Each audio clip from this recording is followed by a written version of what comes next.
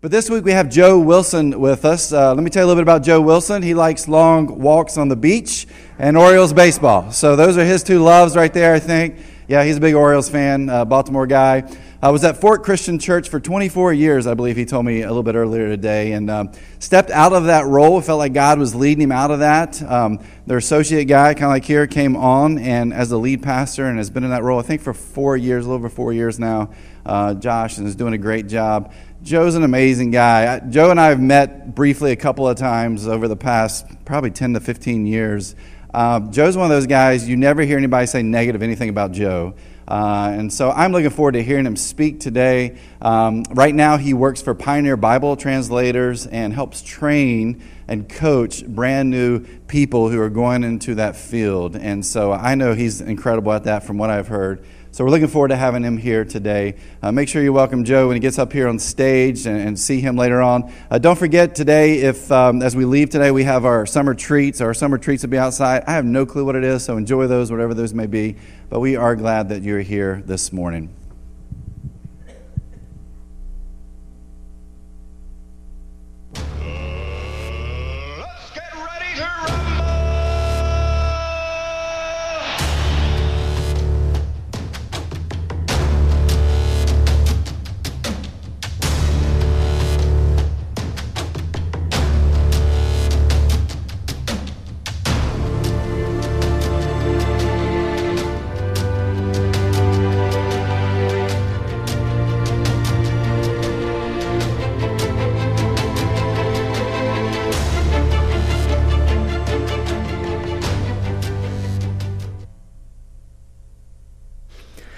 Well, good morning, everybody. Good to be with you. Yeah, good morning to you too, man. That's great. I am Joe Wilson. I work with a group called Pioneer Bible Translators as a coach and a mentor for young missionaries. I'm excited to be with you today. I don't know what that Nationals Night Out is, but I'd like to volunteer for the bullpen. Okay, whatever that sounds like. You guys need a little help there, right? I don't know. Yeah. Sorry. Yeah. Hey, we're in week 3 of a sermon series called Rivals, and I love this because from the very start, it tells us, the Bible's not a book made up of fairy tales. The Bible doesn't hide humanity. It doesn't hide the flawed nature of its characters. And in fact, in some of the characters that were presented to me in my young Sunday school days as heroes, as I look now as an adult and I read about those folks, I see they're very flawed people, which is good news, because if the Bible is a book filled up of examples of perfect people, I'd never be able to relate to it because I'm messed up. But because it presents us with these people who sometimes make horrible choices, I can say, hey, maybe there's hope for me, right? Because if God could love those people, and if God can use those people, then he might be able to use me too, right? And in fact, I know that he can. So we have these examples of people who have problems on the inside of themselves, and sometimes they have these problems with each other that create great tension. And that's the case today as we look at an ancient set of rivals, a couple of characters named Jacob and Esau. Now, the story of Jacob and Esau unfolds over 12 chapters of Scripture, so obviously we're going to read all 425 of those verses together this morning, right now. Yeah, we are not going to do that. We've got a lot of ground to cover, and we need some context. We're going to go kind of from the start, and I'll try to work our way through a lot of narrative passages here. So to quote the great theologian Jerry Reed, we've got a long way to go and a short time to get there, all right? So we're going to jump into this lesson on bitter rivals, these twin brothers, a couple guys named Jacob and Esau. Genesis 25 says, "And Isaac prayed to the Lord for his wife because she was barren." She couldn't have any children. "And the Lord granted his prayer, and Rebekah, his wife, conceived. The children struggled together within her. And she said, 'If this is thus, why is this happening to me?'" In other words, she's saying, man, if this pregnancy is an answer to prayer, why is my body at war with itself? Pregnant women can be such whiners sometimes. I'm just messing around, man. That's not true. Hey, well, here's the deal. God, we're just in, man, right? I mean, somebody's going to come up here and show me the door. God answers her prayer. God answers her question. So she went to inquire of the Lord, and the Lord said to her, 2 nations are in your womb, and 2 peoples from within you shall be divided. The one shall be stronger than the other, and the older shall serve the younger. So Isaac and his wife Rebekah, they want to have children.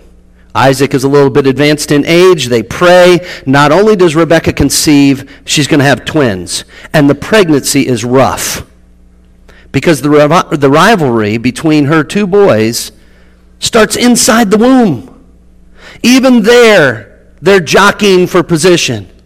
And when she inquires from God, hey, why do I feel so bad? Why am I struggling like this? God gives her a theological, geopolitical answer, not a medical one. He says, you're not just carrying boys, you're carrying nations inside of you. And by the way, God adds, your firstborn, he's not going to be the one through whom my promise goes. In fact, that's going to be the younger. The older will serve the younger. Notice the text. When her days to give birth were completed, behold, there were twins in her womb. The first came out red, all his body like a hairy cloak. So they called his name Esau. Afterward, his brother came out with his hand holding Esau's heel. So his name was called Jacob.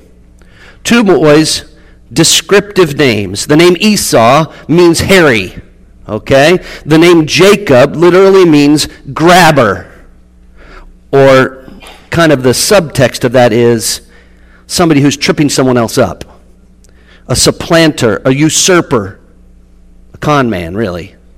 It'd be like naming your kids Wolfman and Conman,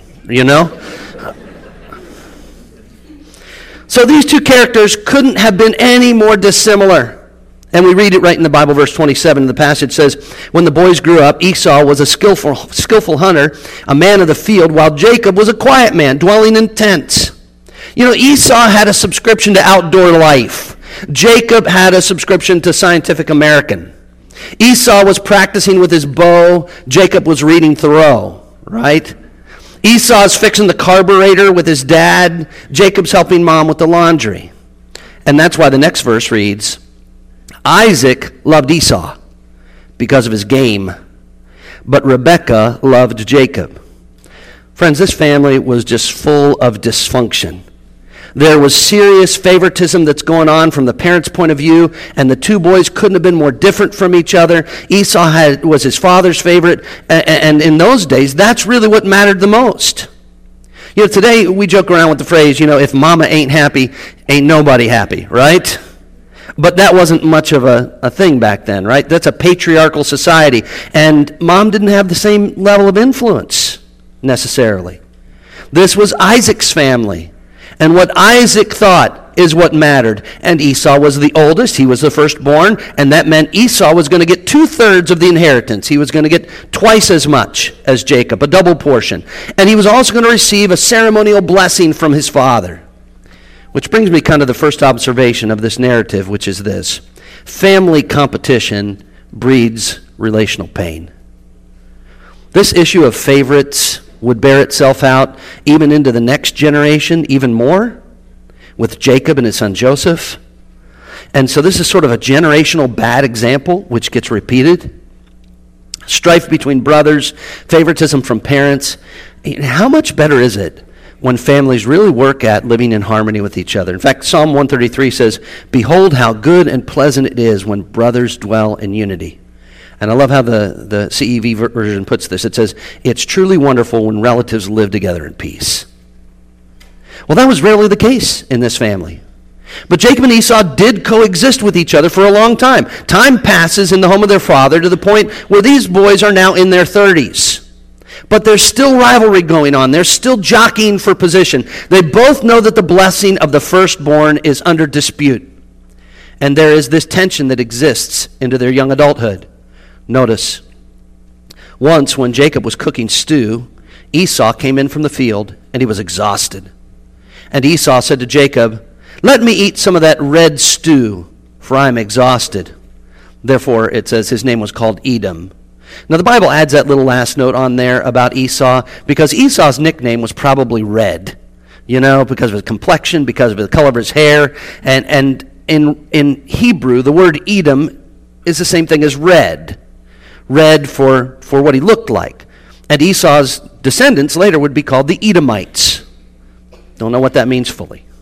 But here's Jacob. He's cooking this red lentil stew. And Esau comes in. He's exhausted. And he says, I need some of that. Verse 31. Jacob said, sell me your birthright now. Esau said, I'm about to die.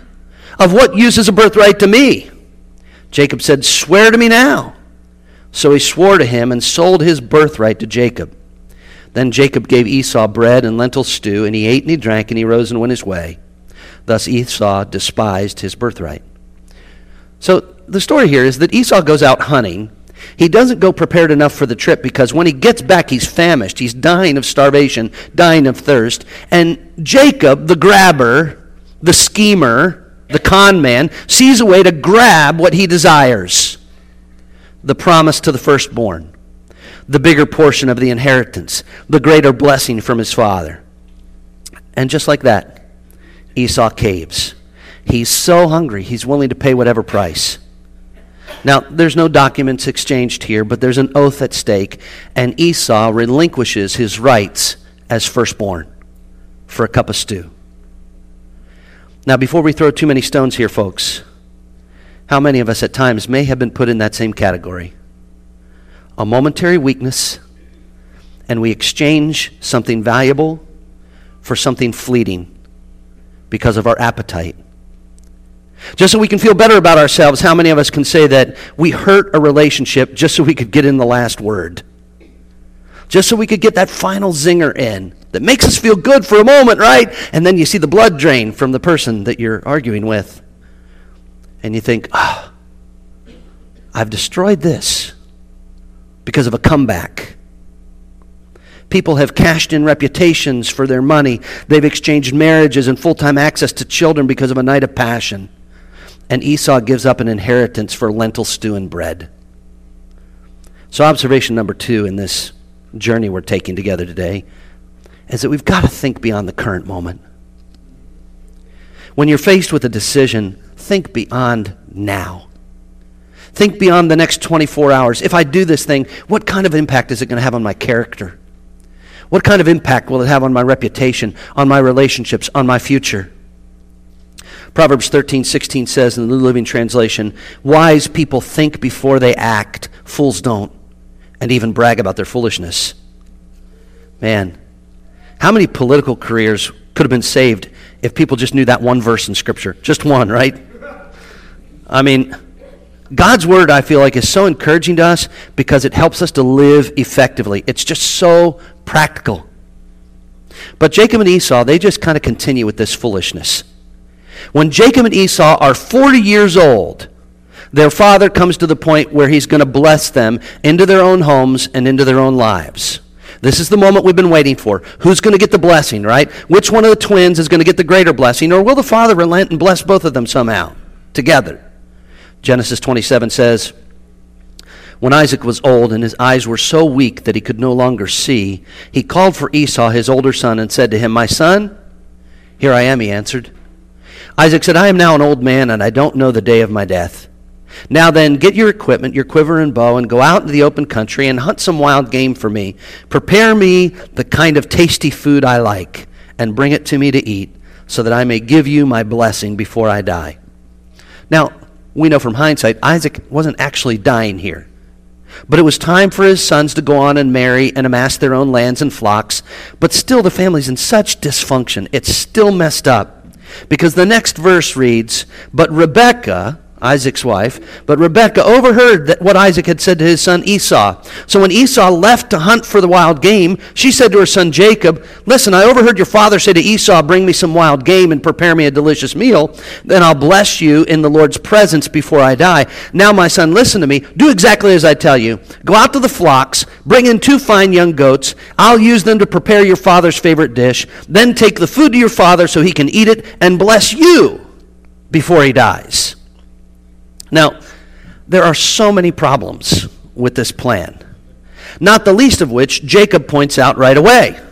He says in verse 11, Jacob said to Rebekah, his mother, but my brother Esau is a hairy man, while I have smooth skin. What if my father touches me? I would appear to be tricking him, and I'd bring down a curse on myself rather than a blessing. And his mother said to him, my son, let the curse fall on me. Just do what I say and go out and get the goats. So Jacob goes, he gets the goats, and his mom makes the meal. And she gets a great idea of how to trick her husband while she's making the meal. I mean, she's already killing the goats for the food, right? Why not use the skin and the hair of the goats to put Jacob in a disguise? Now, when I read that, my first thought is, how hairy was Esau? I mean, well, I think we actually have a picture from history here. Yeah, so there's Esau, I think. Lots of hair. And so what Jacob does is he puts on his brother's clothes, and he puts on some goat hair and goat skin, and he lies to his father. Verse 18 says, he went to his father and said, my father. Yes, my son, he answered. Who is it? Jacob said to his father, I am Esau, your firstborn. I have done as you told me. Please sit up, eat some of my game, so that you may give me your blessing.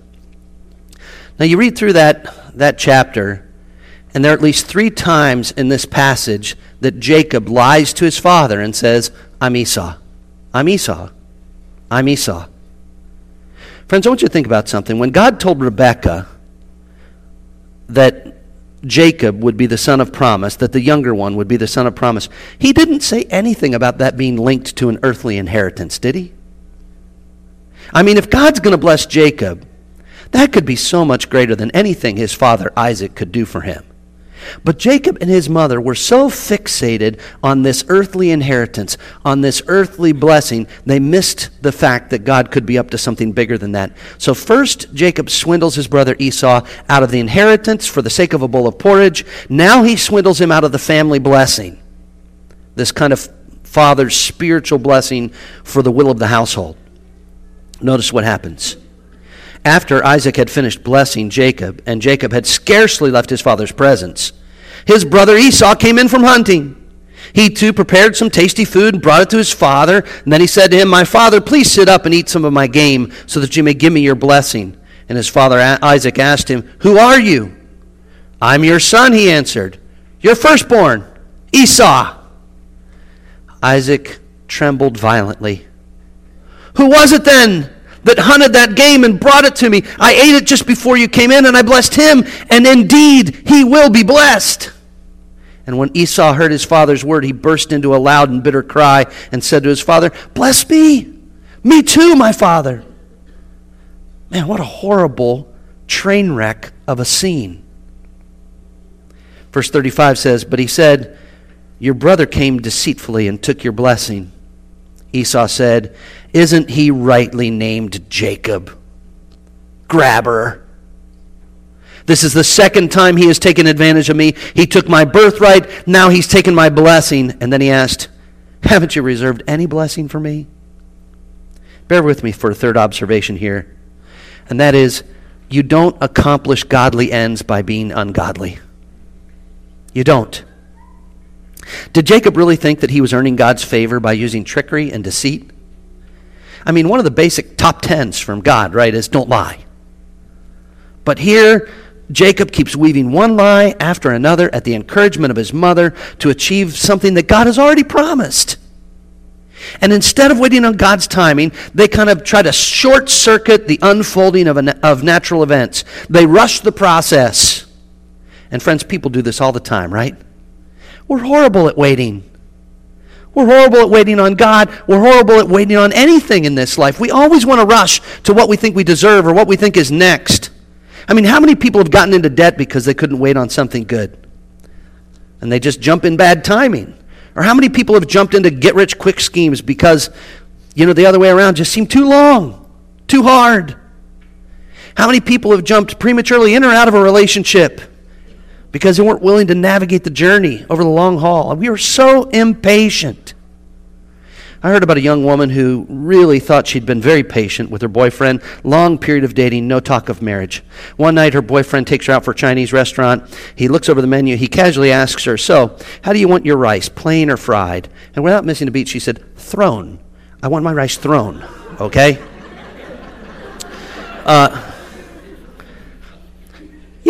It's one thing to be impatient with people.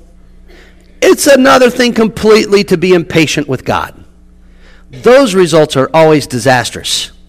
And this situation is no different. Jacob stole the blessing. He makes an enemy like that. And it was so unnecessary. Verse 41 says, Esau held a grudge against Jacob because of the blessing his father had given him. Isn't that a shame? Isn't that a shame? And notice what happens next. He said to himself, the days of mourning for my father are near. So dad's getting ready to die. Then I will kill my brother Jacob. This sounds like something right out of The Godfather, right? Jacob has now become Fredo. He's on a clock. When Rebekah was told that her older son Esau had said this, she sent for her younger son Jacob and said to him, your brother Esau is planning to avenge himself by killing you.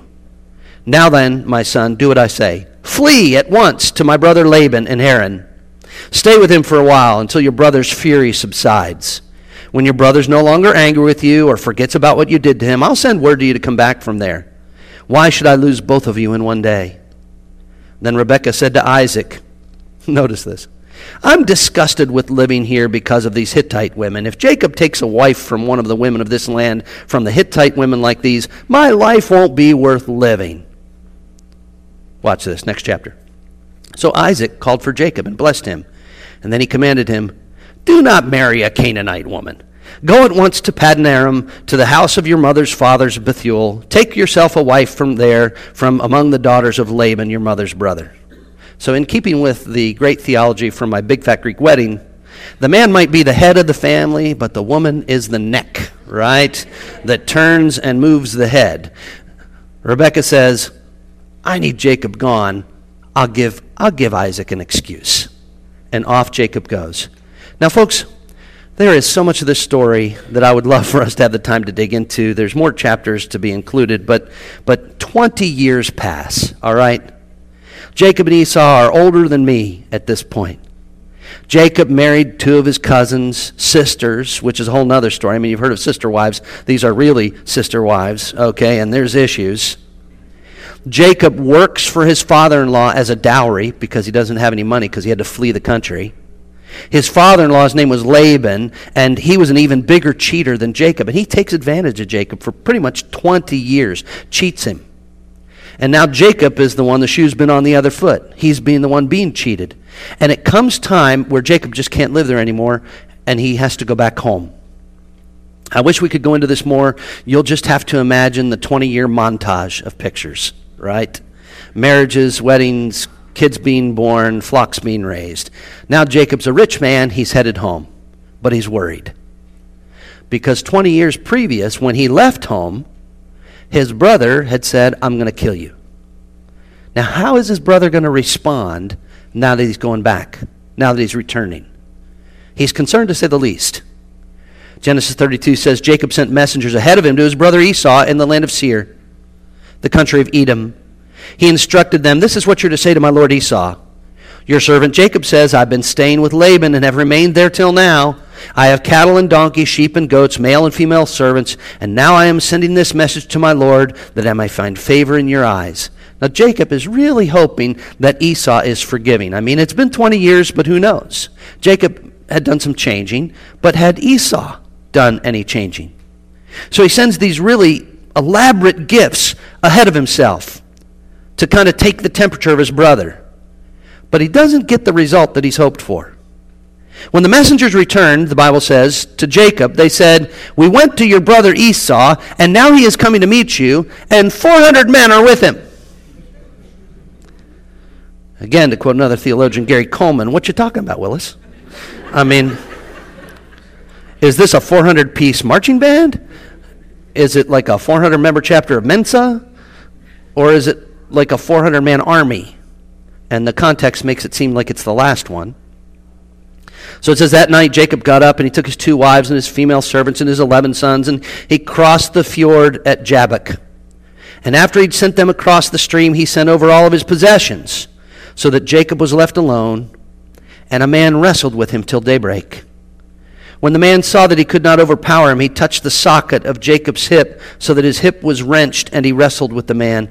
And the man said, "Let me go, for it is daybreak." But Jacob replied, "I will not let you go unless you bless me." This is a really interesting story. It could take up a whole morning by itself. But the gist of this is that Jacob is nervous about going home, right? He's nervous about meeting his brother Esau for the first time, because the last time he saw him, there was trouble. There's a death threat. So he sends his family across the river, his possessions across the river, and he's all alone now on the opposite side of the river, wrestling with his thoughts. He's wrestling with his prayers. And somewhere along the way, he begins to literally wrestle with this figure. Now, what's the goal of wrestling? To pin the opponent, right? To get the opponent to the ground. And while the text says that he's wrestling a man, it becomes evident through this that who Jacob is really wrestling, he's wrestling some kind of representative of God. An angel, a manifestation of God's presence. And he just refuses to give up. Now let me ask you something. If this angel, and perhaps the angel of the Lord, if this is this supernatural being, who could win? Who's going to win that wrestling match? The angel, right? I mean, if it's some specific manifestation of God, who's going to win, God or Jacob? It's going to be God, right? But it says here in the text that the man couldn't overpower Jacob. How is that possible? Well, I think about that because, I have a grandson that's about 3 years old, not quite 3, and sometimes we wrestle. Who do you think could win in a straight-up fight, me or my 3-year-old grandson? I mean, I ain't as good as I once was, right? But I think I could probably still take a 3-year-old. But do you think that it's possible for my grandson to wear me down? For his striving over and over? Absolutely. For Jacob, all of his life had been a struggle. All of his life had been a wrestling with his father, with his brother, with his father-in-law Laban. But you know who the real struggle was with most all of that time? It was with God. He was striving with God. He'd been worried about his encounter with Esau, and now in the middle of the night, he's faced this guy that's greater than Esau. And I think he realizes partway through, this is supernatural, and I'm going to hold on for everything I'm worth until this guy blesses me. You see, it wasn't Jacob's physical strength that kept him from going out, it was his faith. Well, the man asked him, "What's your name?" "Jacob," he answered. The man said, "Your name will no longer be Jacob, but Israel, because you've struggled with God and humans, and you've overcome." Now remember, when Jacob was last with his father, 3 times he asked Isaac, or 3 times Isaac asked him, "Who are you?" And he answered, "I'm Esau. I'm Esau." When he's wrestling here, when he's asking for this blessing, a new blessing from heaven, and this representative of God says, "What's your name?" Jacob answers truly, "I'm a grabber. I'm a con man. I'm Jacob. That's who I am. I own it." And God says, we're not going to call you that anymore. We're going to call you Israel. And your descendants, your children, your grandchildren, your great-grandchildren, they won't be known as the sons of Jacob. They'll be known as the sons and daughters of Israel. They'll be a people identified with your wrestling with God. Isra, to strive with El, God. Israel. Here's a 4th observation. God sees beyond our reputation, and he gives us a new identity. This is the beauty of the gospel, my friends, that it doesn't matter who you are, and it doesn't matter what you've done, where you've been. God sees it all, but he sees beyond it all. Not to what you've done, but to who you are and who he made you to be. And like Jacob, you may feel that your whole life has been a wrestling match. Maybe you've been wrestling with success, or wrestling on being career-driven, or maybe you've been wrestling with family issues, or maybe like Jacob, behind it all, the whole time you've been basically wrestling God over who's in control of your life. Is it you or is it him? And like Jacob, sometimes it hits us in the middle of the night when we're all alone, when we're dreading something that's looming, that God makes his presence known and says, it's me that you're wrestling. Well, let's finish up. God has restored Jacob. He's given him a new identity, and now he limps his way into the future. He's still on a journey, but he knows that God's with him, and he goes the next day out to meet his brother Esau. The text says, Jacob looked up, and there was Esau coming with his 400 men. So he divided the children among Leah and Rachel and the 2 female servants. And he put the female servants and their children in the front, and Leah and her children next, and Rachel and Joseph in the rear. And he himself went on ahead, and he bowed to the ground 7 times as he approached his brother. And here comes the moment of truth. But Esau ran to meet Jacob and embraced him. He threw his arms around his neck and he kissed him, and they wept. God has gone before him. Esau's not the same guy either. He's changed. Verse 5 says, Then Esau looked up and saw the women and children. Who are these with you? He asked. Jacob answered, They are the children God has graciously given your servant. Then the female servants and their children approached and bowed down. And next Leah and her children came and bowed down. And last of all came Joseph and Rachel, and they too bowed down. And Esau asked, What's the meaning of all the flocks and herds that I met along the way? To find favor in your eyes, my lord, he said. But Esau said, I already have plenty, my brother. Keep what you have for yourself. No, please, said Jacob. If I have found favor in your eyes, accept this gift for me. For to see your face is like seeing the face of God, now that you have received me favorably. Isn't that beautiful? Jacob was fearful that Esau was bringing an army. Instead, Esau was bringing an escort to come and to protect Jacob's household. And he says, Show off your family. Who are all these people? And what's with these flocks and herds that you've sent me? Well, Esau, they're gifts. I was hoping they'd make you happy. I got to be honest, when I was reading through all these passages again over the last couple of weeks, this verse about brought me to tears. Jacob says, Keep the gifts, because seeing your face is like seeing the face of God, because you've accepted me. You've forgiven me.